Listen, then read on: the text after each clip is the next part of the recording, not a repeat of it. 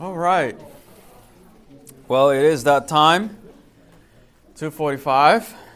Welcome. I guess others are still running. But let's start once again to part 3 of Turning Tomatoes into Profit. This morning, we chatted about seedlings. We talked about the 6 elements of success. And now we'll be talking as well, going more into the details. And it is interesting because, turning tomatoes into profit, for you to sell tomatoes and for you to do really well in sales, then the quality of your tomatoes, the production, has to be really good. So that's why we are really covering a lot of ground when it comes to actually growing this stuff and learning how to do well in the greenhouses, because that's one thing that I have noticed, that some people may try to sell tomatoes, but then the quality and the amount of tomatoes, the consistency is not there. So thank you once again for coming, and very excited for this coming lecture. We're getting into the meat of things, so let's pray and then we'll start. Very good. Thank you. All right. Very good. Welcome. Let's pray. Father in heaven, Lord, I pray that you may be with us as we keep learning about your creation. Thank you for your blessings. In Jesus' name, amen. All right. Very good. So I will be sharing with you a few slides and then write some of your questions, and then I'll leave definitely that time to chat more. But I want to cover a little more ground this afternoon.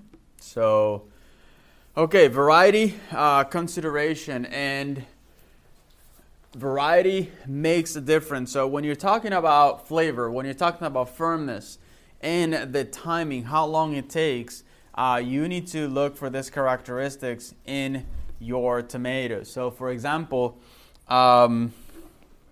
you have cold or heat resistant. Are you in an area that is looking to grow tomatoes, but yet you're in a cold environment? You need to look for those things that are actually for the varieties that actually grow better in cold. And that's when, for example, varieties and hybrids, that's when hybrids come into place. Because what happens is that we look for a variety that is really cold resistant, that has the characteristics of growing well, but perhaps it doesn't have the right size. So basically the way hybrids work is that they choose one variety that is cold resistant and a variety that has good flavor, put them together, and then you have variety C. So A plus B equals C. So that's basically why hybrids are used in farms. And as well, the American public just loves consistency. Don't change and much on their plates and in their looks, because they, here in the United States, we like consistency, and especially in the South. So basically, you want to look for that, all right? So that's what my grandpa ate, and that's what I'm eating too. So you got to provide that, So and the way we keep that same consistency in the variety is by having hybrids. Because as many of you know, heirlooms, they don't look the same. One plant will produce a lot of varieties. So hold your question there for a little bit, okay? So, days to maturity. So this is one as well that is big when it comes to rotation and planting your tomatoes in rotation. And we'll discuss a little more in the next slide about this. But one of the things we look into when choosing your variety is long-term performance. And what I mean by that is that each variety doesn't perform the same. So for example, one tomato will do a lot of beautiful tomatoes for the first 3 or 4 sets. But then after the third week that you harvest, your productions, the size of your tomatoes, the quality of your tomatoes, and the quantity of the tomatoes start to decline. So basically, that's one of the that's one of the things we look for. Now, we'll chat a little more about this later in the next slide. But basically, when you talk about rotations, in the beginning of the season, when, like in my area in Colorado, there at Eden Valley, we have markets starting in April, the last week of April. But for us, that's like way too early to have tomatoes. So what it means is that as soon as I have tomatoes, I'm going to have a lot of people wanting tomatoes. So one of my strategies, instead of planting a tomato, for example, that will produce good size, but not a lot of tomatoes. So basically, there are certain varieties that will produce good sized tomatoes for a long period of time. There are other varieties that will do good sized tomatoes, a lot of it, in the first 3 weeks.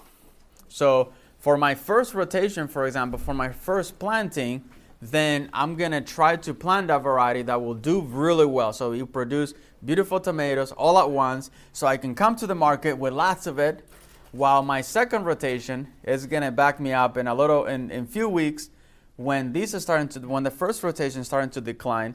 Then my second rotation is going to take over. But in the meantime, I was able to harvest a lot of tomatoes in a short amount of time. And I will expand this concept a little more in the next slide. But basically, when you're looking at a tomato, these are the things that you need to look for. Long-term performance. It's a short-term performance or a long-term performance. In 4 months, can this plant produce? We still have some chairs here on this side. Come on up. So, is this tomato in 5 months? Will I harvest a good-looking tomatoes? And that's what you need to look for in a variety. So, choose varieties that people are familiar with. This is just another key factor. As a farmer, I may like certain varieties, I may like certain things, but it's not what I like, because I'm not going to be buying the tomatoes. I want people that will be familiar with the tomatoes and as well that they like. So, of course, it's not like you're going to not introduce a variety. We have there at Eden Valley introduced varieties to the public that now are like very successful. There's one variety in particular, not of tomatoes, but of cantaloupe. It's called Lambkin. Johnny's has it. It's kind of like a honeydew melon mix. And it is the sweetest melon, great flavor. If you don't like honeydew and if you don't like melon, you will like this one. and if you like watermelon, if you like melons and you like honeydew, you're not going to like those. You're going to like this one.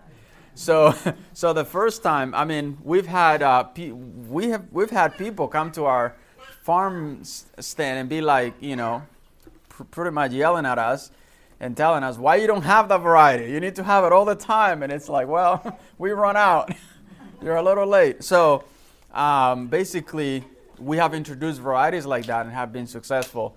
There's one pepper as well that I'm familiar with in Dominican Republic, and we call it ají gustoso, which is a very small pepper. It looks more like a habanero, but without the heat. And it has a lot of flavor. One pepper will season the whole pot of beans or whatever.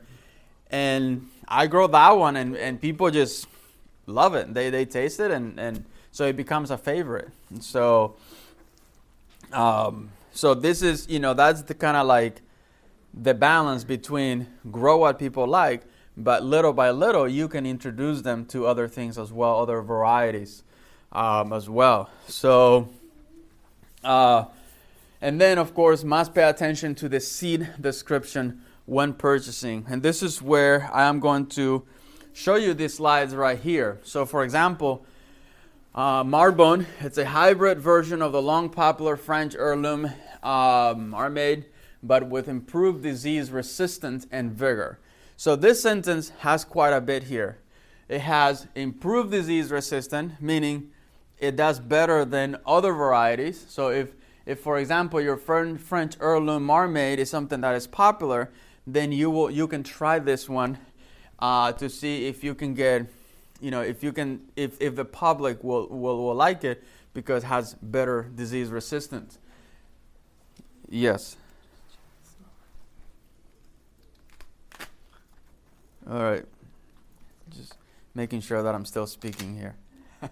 All right. So right here, and the other thing is vigor. Vigor is one of those things that you really need to look for in a variety, because vigor is what will get that plant in 3 months into production and still give you a good foliage, a good stem, and a good sized fruit. The other thing is that beautiful deep red. So this is more of the description of the tomato. Ripe tomatoes. This is one thing. If the people around it they like a smooth tomato, this may not be your tomato because it has those ribs. And then are born on healthy plants. Now, this one I planted this one last year, odd enough, and I'm not going to plant this variety this year because I'll share with you later why. But the health of these plants are incredible. I mean, the thickness of it, the foliar on it, but because of the healthy and the vigor, the sucker production, it's like more than tomatoes. so I have to prune a lot, and I can't really put that much time into pruning. It's a great variety. It's about $800 for 1,000 seed, but the pruning, it's now in terms of flavor, perhaps one of the best tasting tomatoes that I've tried are these right here. Yeah, so. Of course, you're looking for high yields. That's, please, if you buy something, make sure it's a high yielder. 7 to 9 ounce. This is good as well. This is a smaller size of tomato. You don't want all your tomatoes in your greenhouse or your production to be 7 to 9. You want something to be a little more, so like 8 to 12 ounce or something like that. Because what's going to happen is you're going to end up with this eventually. So you wanna kind of grow a bigger size of tomatoes, because at the end of the day, anyways, you're going to end up with a smaller one because plants don't produce it's big. So, and when they give you this number, it will give you kind of like the most that the plant can produce, which is a 7 to 9. So you want to look for a little higher. That way you can end up with a good slicer still. One thing that happened to me when I started farmers market in Arkansas was the funniest thing. So at the beginning of the season, you have the best tomatoes. It's like they're shiny, they're great. So I showed up with my flats of tomato, and everyone is coming and looking for the small tomatoes. And it's like, no, these are too big, and I don't eat so much tomatoes, and that's too big for me, and this and that. Oh, okay, well, I don't know what to do here. You can slice them up and take half of it, I guess. But, tomatoes started to sell. The next week they came. It's like, wow, that tomato was good, and this and that. Well, mid-season and forward, I had small tomatoes. Well, guess what? They were looking for the big tomatoes. So... And after that, actually, every year they got used to the big tomatoes, because what you hear in town, right? What people say is like, oh, big is not good and doesn't have as much flavor as the small one. That's not necessarily the case. I'm not sure where that came from, but basically makes a nice mix with, here in the description, makes a nice mix with Monero and Margold. This is good as well if you want to grow different tomatoes in one greenhouse. Monero and Margold are other varieties. Now, this is the catcher here. This variety requires a minimum of 13 hours of daylight. So I mentioned earlier, right, the sun being one of the 6 elements for something to grow well. And I remember a few years ago, we had a small area of one of our greenhouses, like 20 plants of this variety, because that's how we do trials. So basically, if you want to introduce a tomato into the market, you don't plant your entire greenhouse with it. You just plant a little bit. You see how you perform as well. So we were doing a trial and ended up in the beginning of the season. And this tomato was just slow. Beautiful plant though. The performance was great, but no tomato. Ripening, it took forever for those tomatoes to ripen. And it was because it was it was beginning of the season, not enough sunlight. So, but this one, I planted this one, one of my last crops that I planted in June when it's hot and long days in Colorado, and it performed really, really well. My only complaint is just the pruning. Now, so this is very important as well. The other thing is that this one is, if you notice here, you have an indeterminate variety. And I know earlier we were talking about indeterminate versus determinate, whether, we took notice of that. When it comes to greenhouses, in production of a greenhouse, you want indeterminate tomatoes. Determinate tomatoes are really good if you are a ketchup manufacturer or something, or sauce, or something that you want a lot of tomatoes at once. So, because determinate tomatoes will give you all the tomato, like let's say 10 pounds, right? Let's say one tomato plant produces 10 pounds. And basically, one plant of determinate tomato, the 10 pounds will give it to you in like 4 weeks. 3-4 weeks. And that's it. And then it kind of retires and then comes back, and then it gives you more. The term indeterminate tomato will give you the 10 pounds kind of slowly but surely. And that is good because we don't eat 10 pounds at once. We eat 1 tomato today, so forth and so on. So you want that slow release into the market, and that's why indeterminate tomatoes are better for greenhouse production and for sales as well. And so very good. Now, just back to the slides here. One thing is, when it comes to one of the things here in the firmness of the tomato, how firm it is. One of the main reasons heirloom tomatoes are expensive is not necessarily because they're like hard to grow, even though they are a little bit, but it's because they don't hold transportation. And when it comes to selling your tomatoes, you want a tomato that you like a basketball, you throw it in there, you pick it up, and you sell it. So not quite like that, but a Roma tomato will do that. A Roma tomato, when we're dealing with Roma, it's like we grab the basket and we just tumble in there, and then you want how many pounds? Okay, 30 here, and they're firm. Nothing happens to them because they don't have much water. Roma tomato, that's why they're good for sauce. That's why like the ketchup company uses them, and any salsa manufacturer, maker. So, and that's why.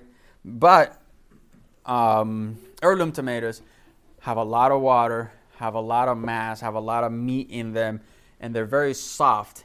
And on top of that, they have thin skin, which they break. It's a mess. So, if you want to grow tomatoes for your first time, for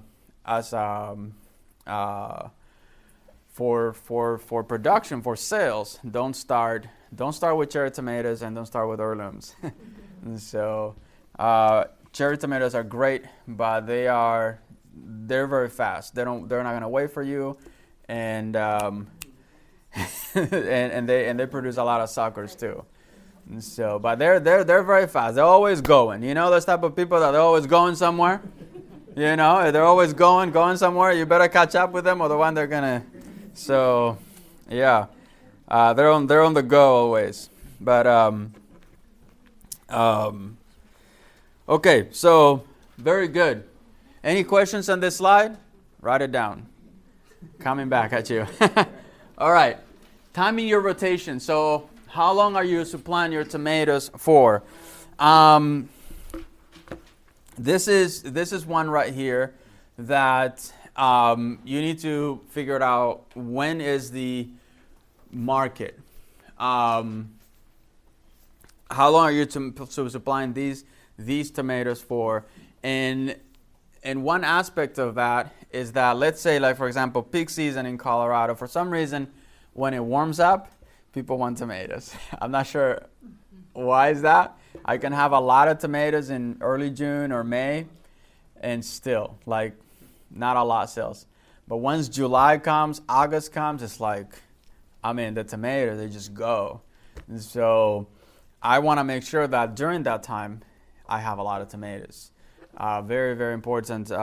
One thing is that I always say I want to grow about 10% more than what I need. So if you're not composting tomatoes, you're not growing enough tomatoes. All right?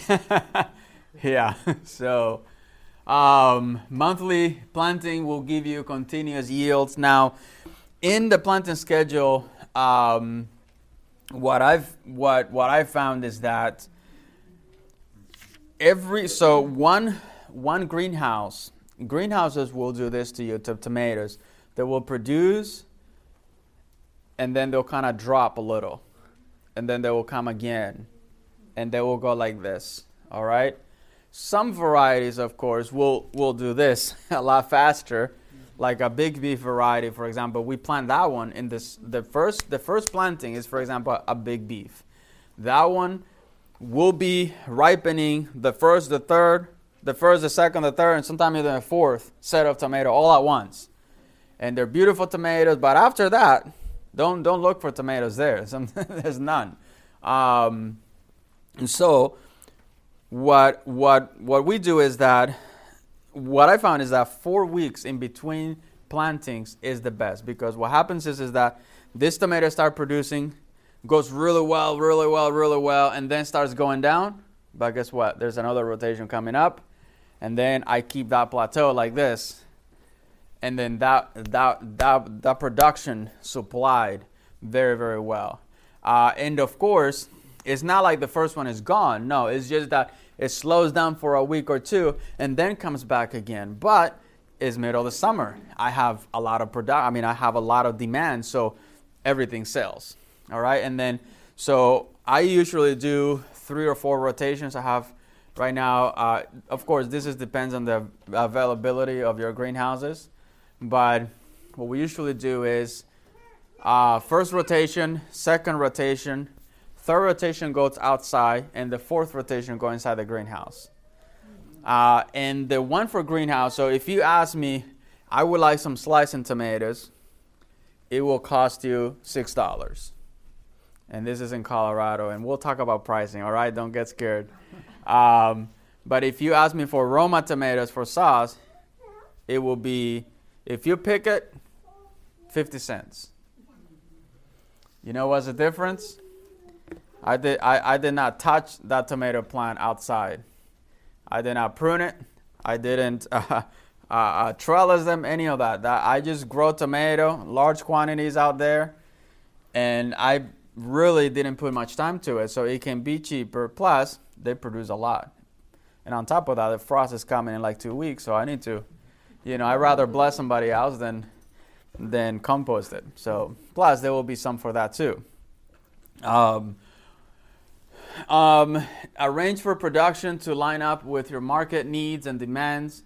That's one thing that, if you can have tomatoes from the first day of market. Of course, in some areas this is not possible. Like in Eden Valley, we don't have tomatoes for our first market because of that deal with it's too cold to start there. And I don't have heated floors. Now, if I had heated floors, then I could grow tomatoes, but I don't. So the soil is still too cold, and so it doesn't work. But have tomatoes as early as possible, and this is when timing your crops, like we talked about earlier, you can push the limits of saying, on Friday the 5th, I can plant tomatoes, but not on the first of the month. Like you know the limits. And so the earlier you can get, that way you are the first one to go to market. The key to really good markets is to be there first. First. Because if I'm used to buying here and suddenly this one has kale and I'm like, well, that one doesn't have it yet. Let me buy kale here. But then you're already coming here. And the next, you want to capture the customers first. And that's how you do that. So you have to come first. And the thing is that, and then this is when like a week or 2 weeks makes a difference. Because, for example, let's say my planting schedule, I know my last frost date, and I go in and plant my tomatoes on time, but the neighbor is like, it's going to rain tomorrow and it's going to snow the next day and I have to go to town the next day. And, all the excuses come up, and 2 weeks later is when the neighbor plants the tomatoes, right? So now we're 2 weeks apart, and that's exactly the 2 weeks advantage that is going to make me successful in markets because, I'm going to be ahead of the game here. So you have to think about how to get first to market, and that's applying that as well. And, of course, knowing when there's a high demand so you have it. The last thing you want to do is that when people are looking for it and you should have it, the last thing you want to happen is for you not to have it. So choose heavy early yielders that produce good sized tomatoes, and then long term. So this is the same idea as well. Think about, okay, the first is my demand of tomatoes in the first of the season, is it heavy or is it light? Because if there is not much, if you only have one market, for example, and there's not a lot of demands, you can still plant a long-term producer because the plant will give you some. You don't have to grow a heavy producer right from the beginning. You can just grow a long-term tomato producer right away. So my recommendation would be, let's say you only have one greenhouse and you're going to a few markets, just get one variety that will do really well throughout the season and plant that. What I don't recommend is that if it's your only, if you only have one greenhouse and you plant a heavy producer that will give you a lot of tomatoes in the first 3 weeks and you don't know what to do with so many tomatoes, and then when the heat comes and the people come, you won't have tomatoes. That's the situation you want to for sure avoid.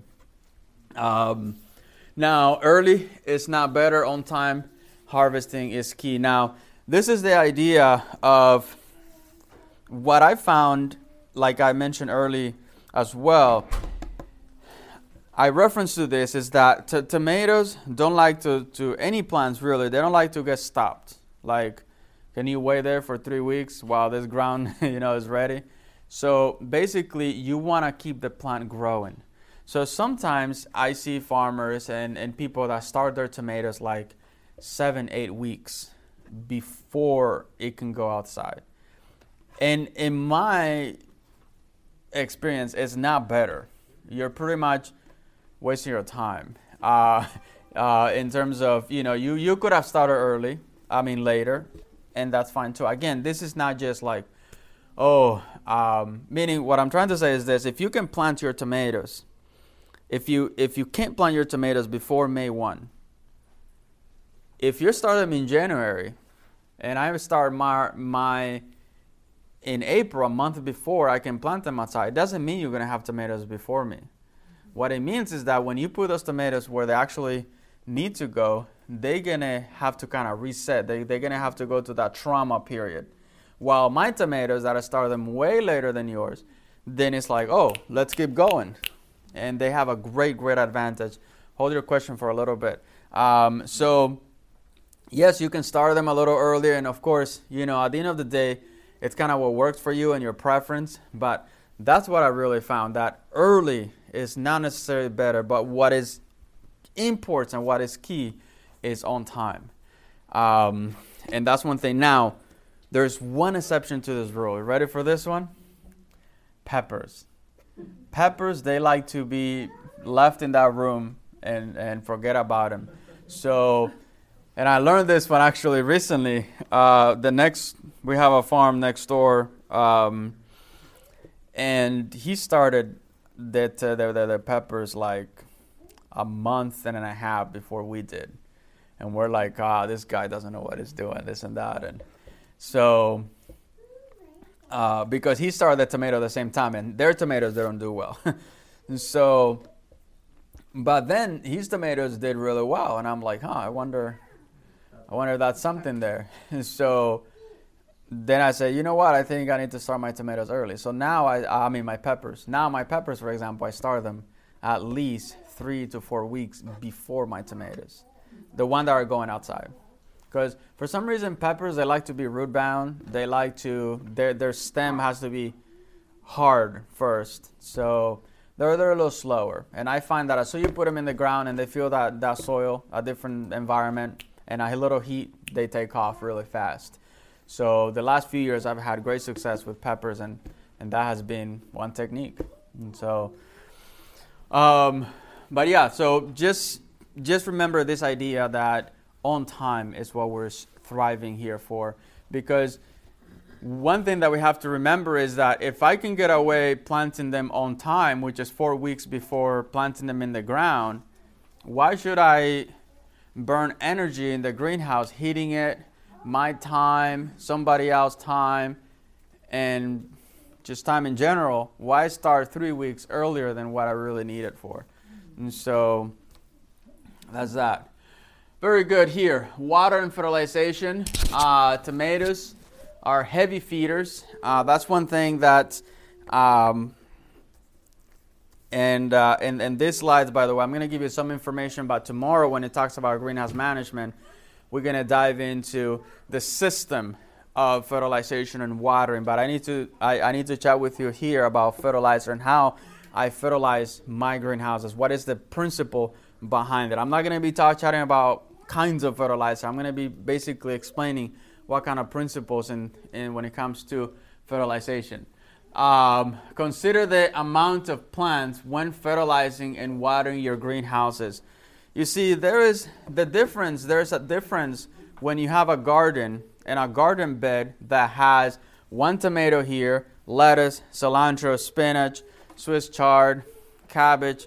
It has a multi feeding frenzy there. You see, there's multiple plants eating different nutrients at a different soil, at a different depth in the soil. But with tomatoes, there's one variety at one depth, sucking up the same nutrients. All right, so it's like sending all the agents through the line first. The rice will be gone. You send all the Dominicans there, the beans will be gone. So, but if you send like a variety of things, right, like multi people through the line that eat different things, the buffet line will come down evenly, or more or less. So, and so what's happening here in the greenhouses is that you have only one variety eating up the same stuff at the same level. So there's one thing that we talked about earlier, is that one thing is nutrients in the soil, and another thing is available nutrients in the soil. And so when you have so many tomatoes lined up, in that when you have 800, 1,000 plants in this little space, then you need to supply the main nutrients that those plants are needing. That way you can have good success. Otherwise, if you're thinking that a perfect soil will give you a perfect crop without adding any fertilizer in a greenhouse tomatoes, that's going to be a little hard. So basically the fertilization approach that I use, there are 3 primary nutrients. You guys know what these are: nitrogen, phosphorus, and potassium. It's important to learn them in that order because they appear in that order in any packages for the nutrition. So you have nitrogen, phosphorus, and potassium. Now, nitrogen is good for what? For growth. Phosphorus is good for what? For fruiting. And potassium? Huh? Cells development, growth, size of the fruit, has a lot to do with the ripening of the tomatoes as well. So what does that mean? That basically, according to the stage of the plant, I add this. So in the first few weeks, in the first 2 weeks of when I plant my tomatoes, my fertilizer, yes, it's going to have nitrogen, phosphorus, and potassium, but it's going to have a little more nitrogen than the other two. Because now the plants are focusing in what? In growing. And of course, they need the phosphorus for root development as well, and the potassium for cells development. But the main thing that they're sucking is nitrogen. Now, after that, I switch them, and then that's when I add the high amounts in phosphorus, because now is where the flowers want to appear. And somebody mentioned earlier about leggy tomatoes. This is when, if you're having leggy tomatoes, you need to add that intake of phosphorus in your fertilizer. That way you can have more flowers and more flat flower stem, and not just a big tomato plant. Because at the end of the day, you want tomatoes, not, nobody cooks tomato plant, it's not a green. And so we want those tomatoes to produce.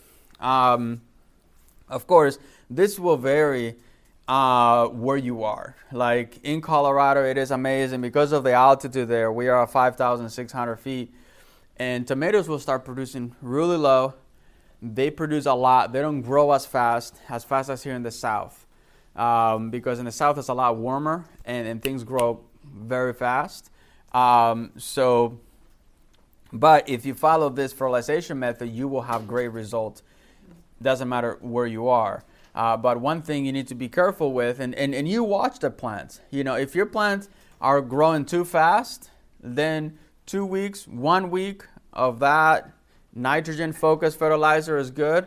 Now, if they're a little slow, then you can do 3 weeks. But you have to watch where your plants are. The other thing is, so switching then to phosphorus, and then of course, once after 3 or 4 weeks of that phosphorus, then you switch to that potassium intense fertilizer. And then the fourth stage is then you kind of rotate a little bit of the three as you go, or all three in the same quantities. So like a triple 13 as an example. I'm not saying that you should put that, but that's the idea.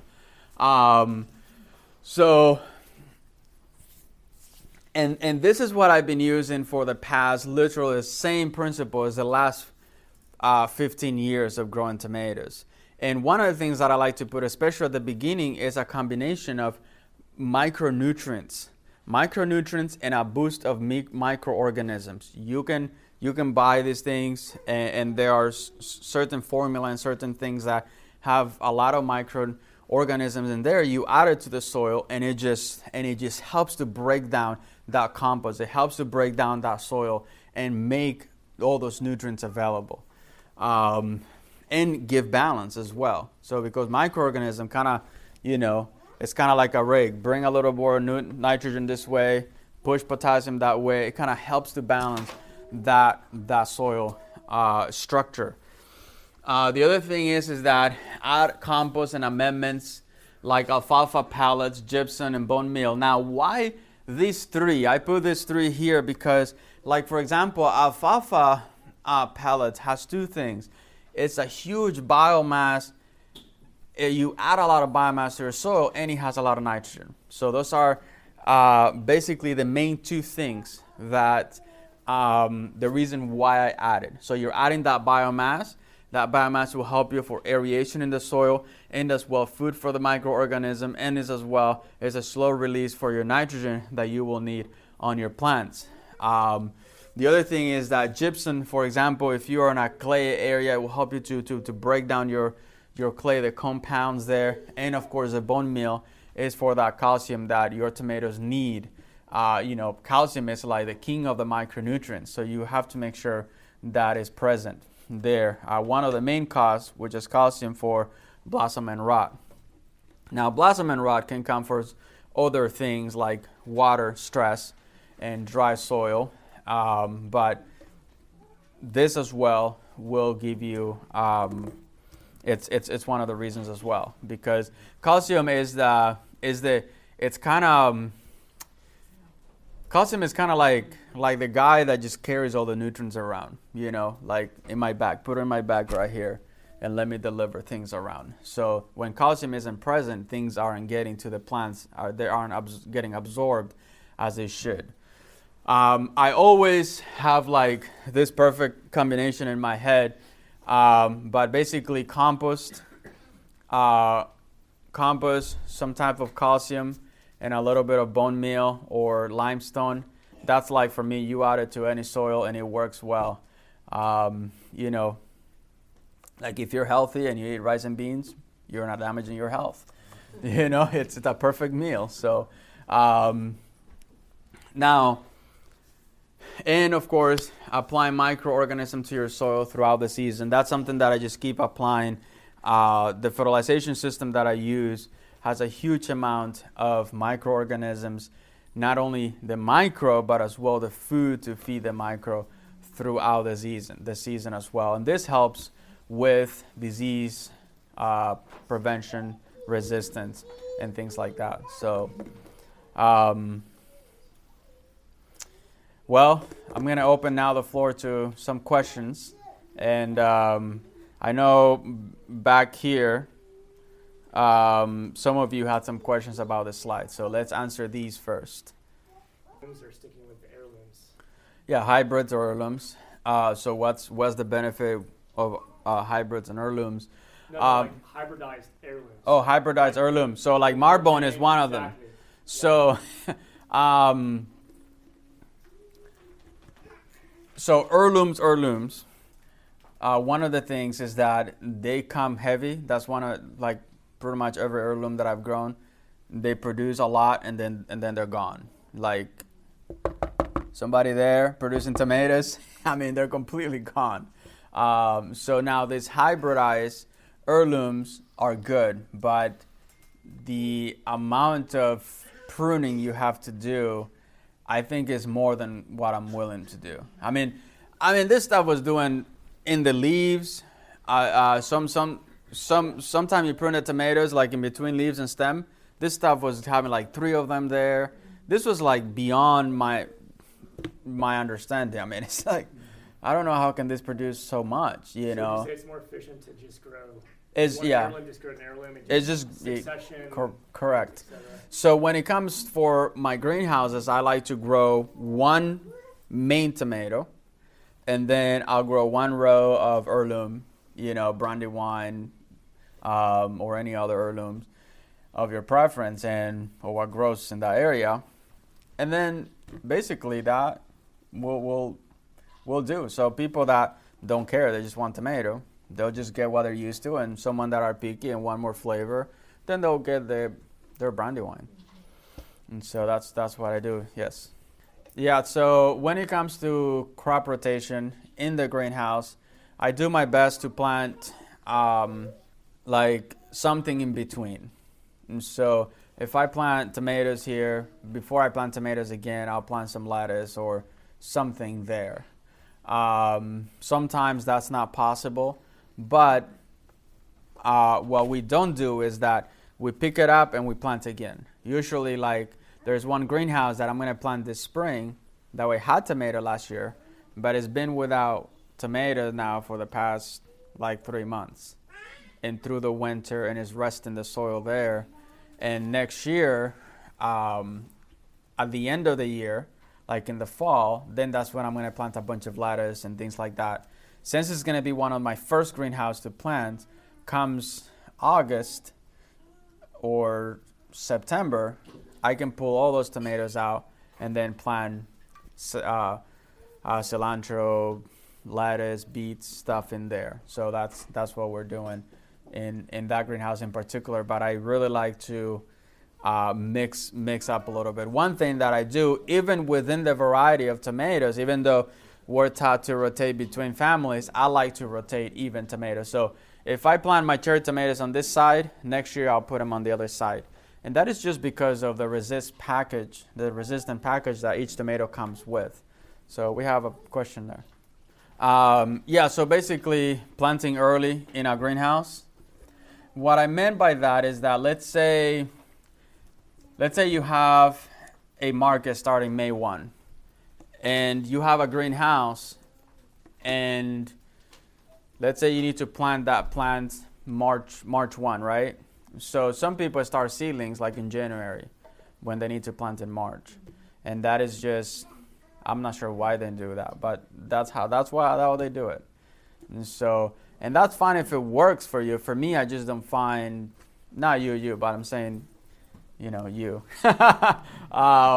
But that's how some people find it. And if that works, great. I mean, I have nothing against for anything that works. But I think from what I've seen is that it is not necessary to go so far back. Another aspect is that what happened to me, and this is just my experience, is that February 15 is when I put my first tomato seedling. Last year, I was like, I'm going to push this thing. I'm going to have tomatoes earlier. And I started February 5th. And that was too early. Because my seedlings were great. Of course, I have, heated beds. I have, the greenhouse is great. Germination wide in seedlings was perfection. But the other greenhouse, that the ground is not warmed up. When I put them there, it was like, what's happening now? And they got delayed so much. They got more delayed than if I had planted them in February 15. So by going 10 days before, it wasn't really worth it. And matter of fact, this year I'm planning to even move it forward to like February 20. Because the ground is too cold and they get stunned. Like they're like, what's happening here? And for that recuperation takes a little bit. So I'd rather just wait a little. It's like, let's say I walk and you run, but you're stopping every 2 minutes to recover your breath, and then the guy that is walking never stops. And so it's like I learn, it's like I learned for road trip. It's not about the speed. It's about the consistency in your driving. And that happened to me a long time ago. It was amazing. I passed this U-Haul guy. He was going like 60, 65. And I passed a while. And like 5 hours later, the guy passed me again. And I'm like, and I remember that I stopped a few times, even though. So anyways, you had a question there. So back the covers and hand things in? Yeah. Inject them through. So, it's fun. I have done the injecting part. It didn't work, though. Just letting you know. One time, this is a long time ago. I was having a nematodes problem, which now looking back, the problem that I was having is that I was overwatering my tomatoes. I grabbed like this fungicide, and right where it was, right in the bottom of the stem, I just inject that stuff through, but it's not a patient, guys. So, So what I do is that I fertilize actually, again, quite heavy, because the tomato itself are heavy feeders. And using this method and fertilization approach, I have seen, like with Brandywine tomatoes, I mean, the production is like I've never seen before. And I fertilize through drip tape every other week and foliar weekly. So there's a week that they get their feet wet and their leaves wet. And they're like, whoo, let's continue. Yeah, so you have to feed them a lot. The worst thing that could happen is that your soil gets better.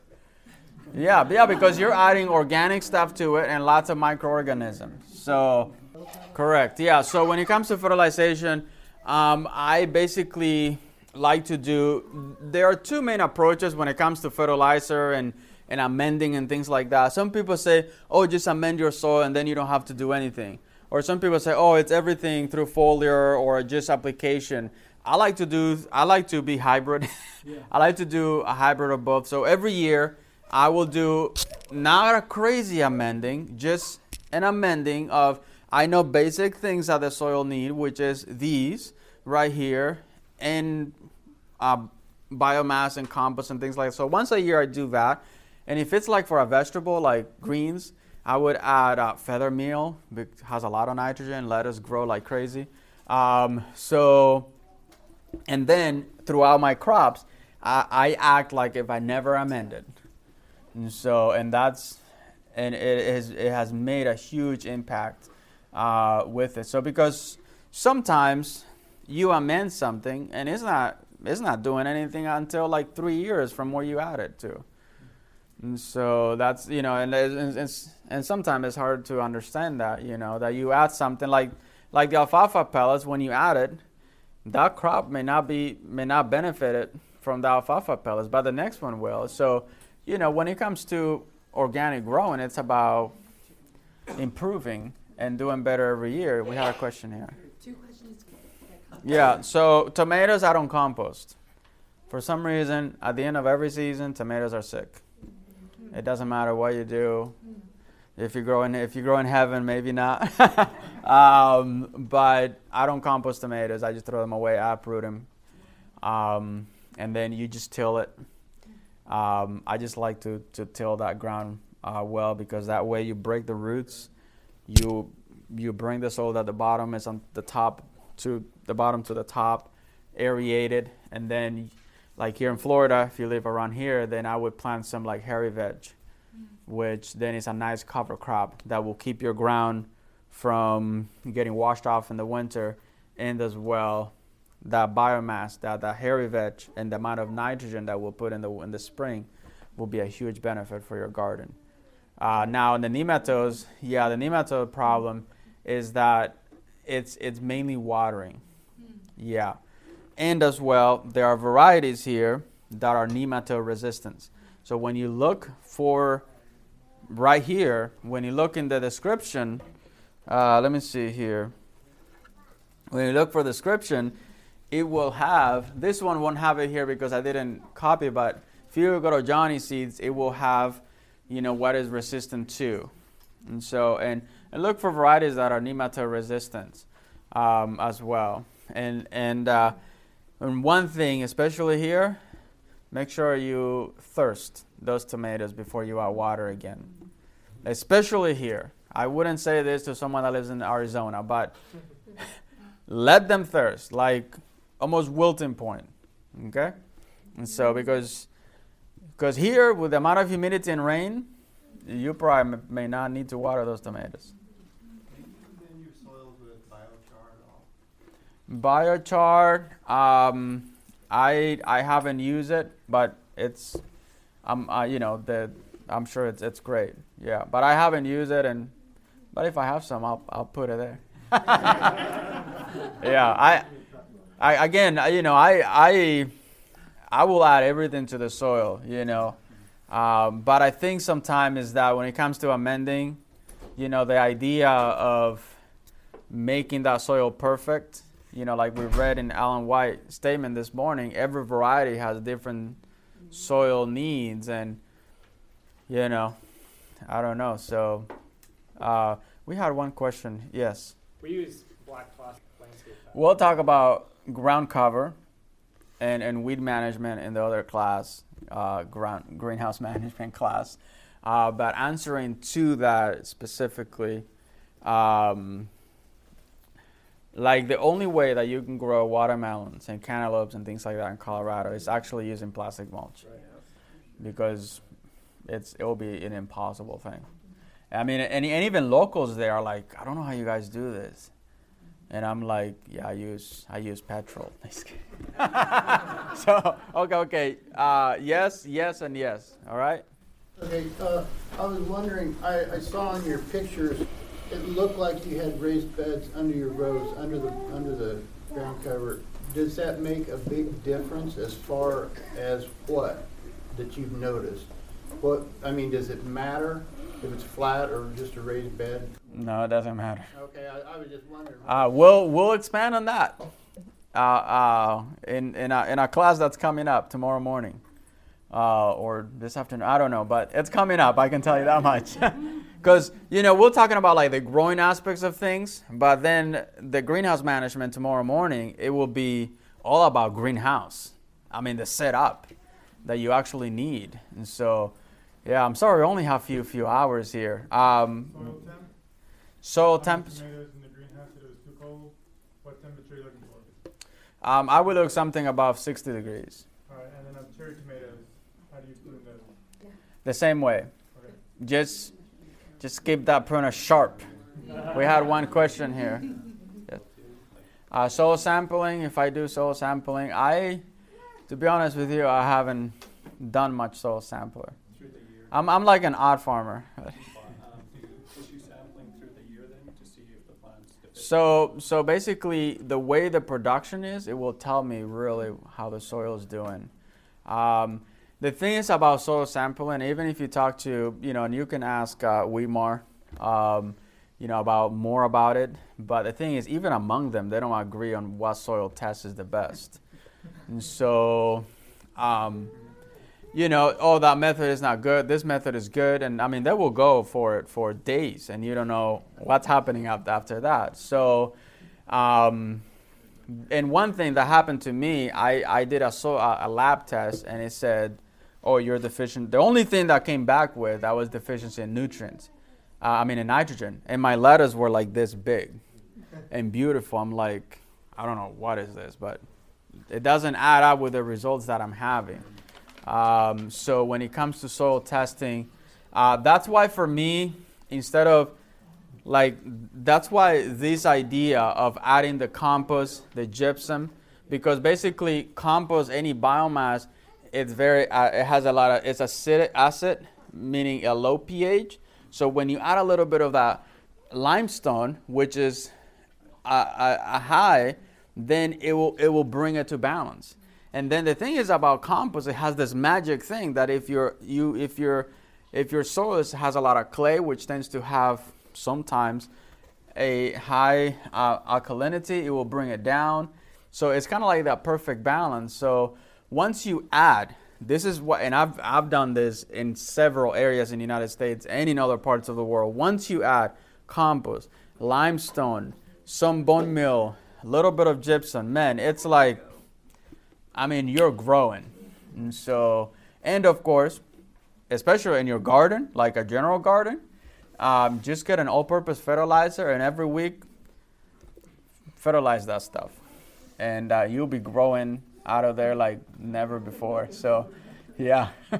But very good, guys. Let's go for a break. Any final questions? I have 1 minute. Yes, Mark. Yes, we have a silt loam with a very low CEC, and it's like walking a tightrope to try to fertigate that stuff.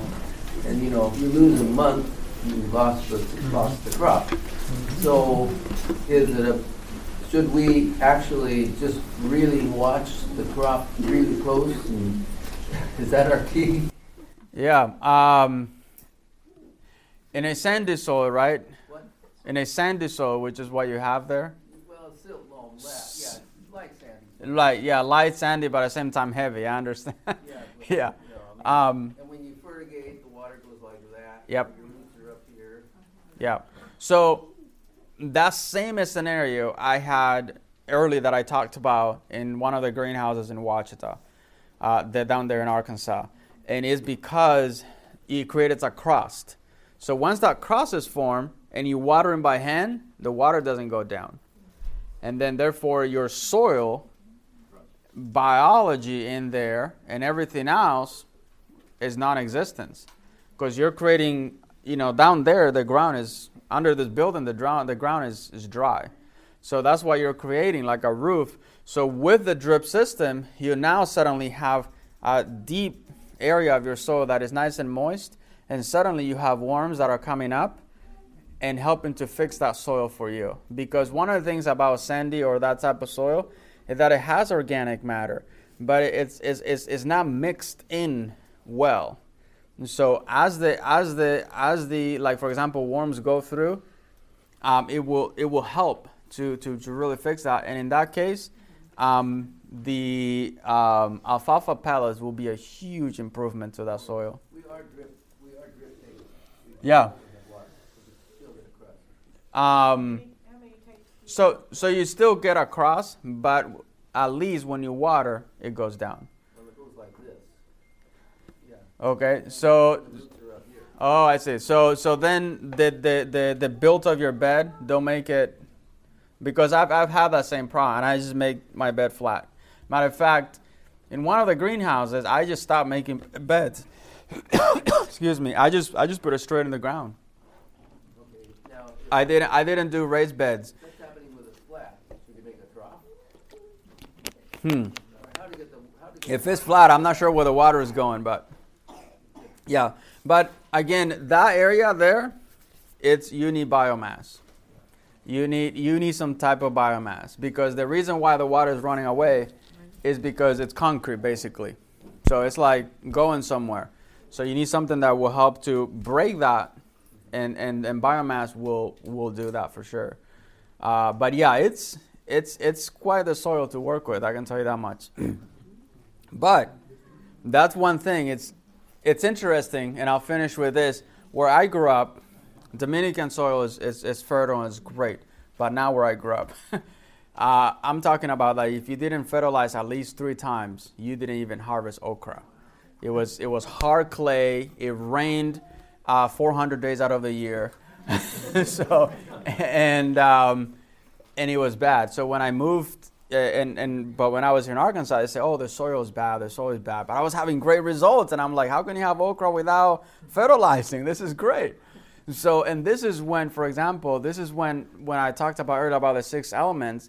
This is when putting these in place helped me big time, because what happens is that when you have the 6 elements put in place, and one is lacking a little bit or 2, the others are really strong. So it will help you greatly with that as well. So we'll see you in 20 minutes. This media was brought to you by Audioverse, a website dedicated to spreading God's Word through free sermon audio and much more. If you would like to know more about Audioverse, or if you would like to listen to more sermons, please visit www.audioverse.org.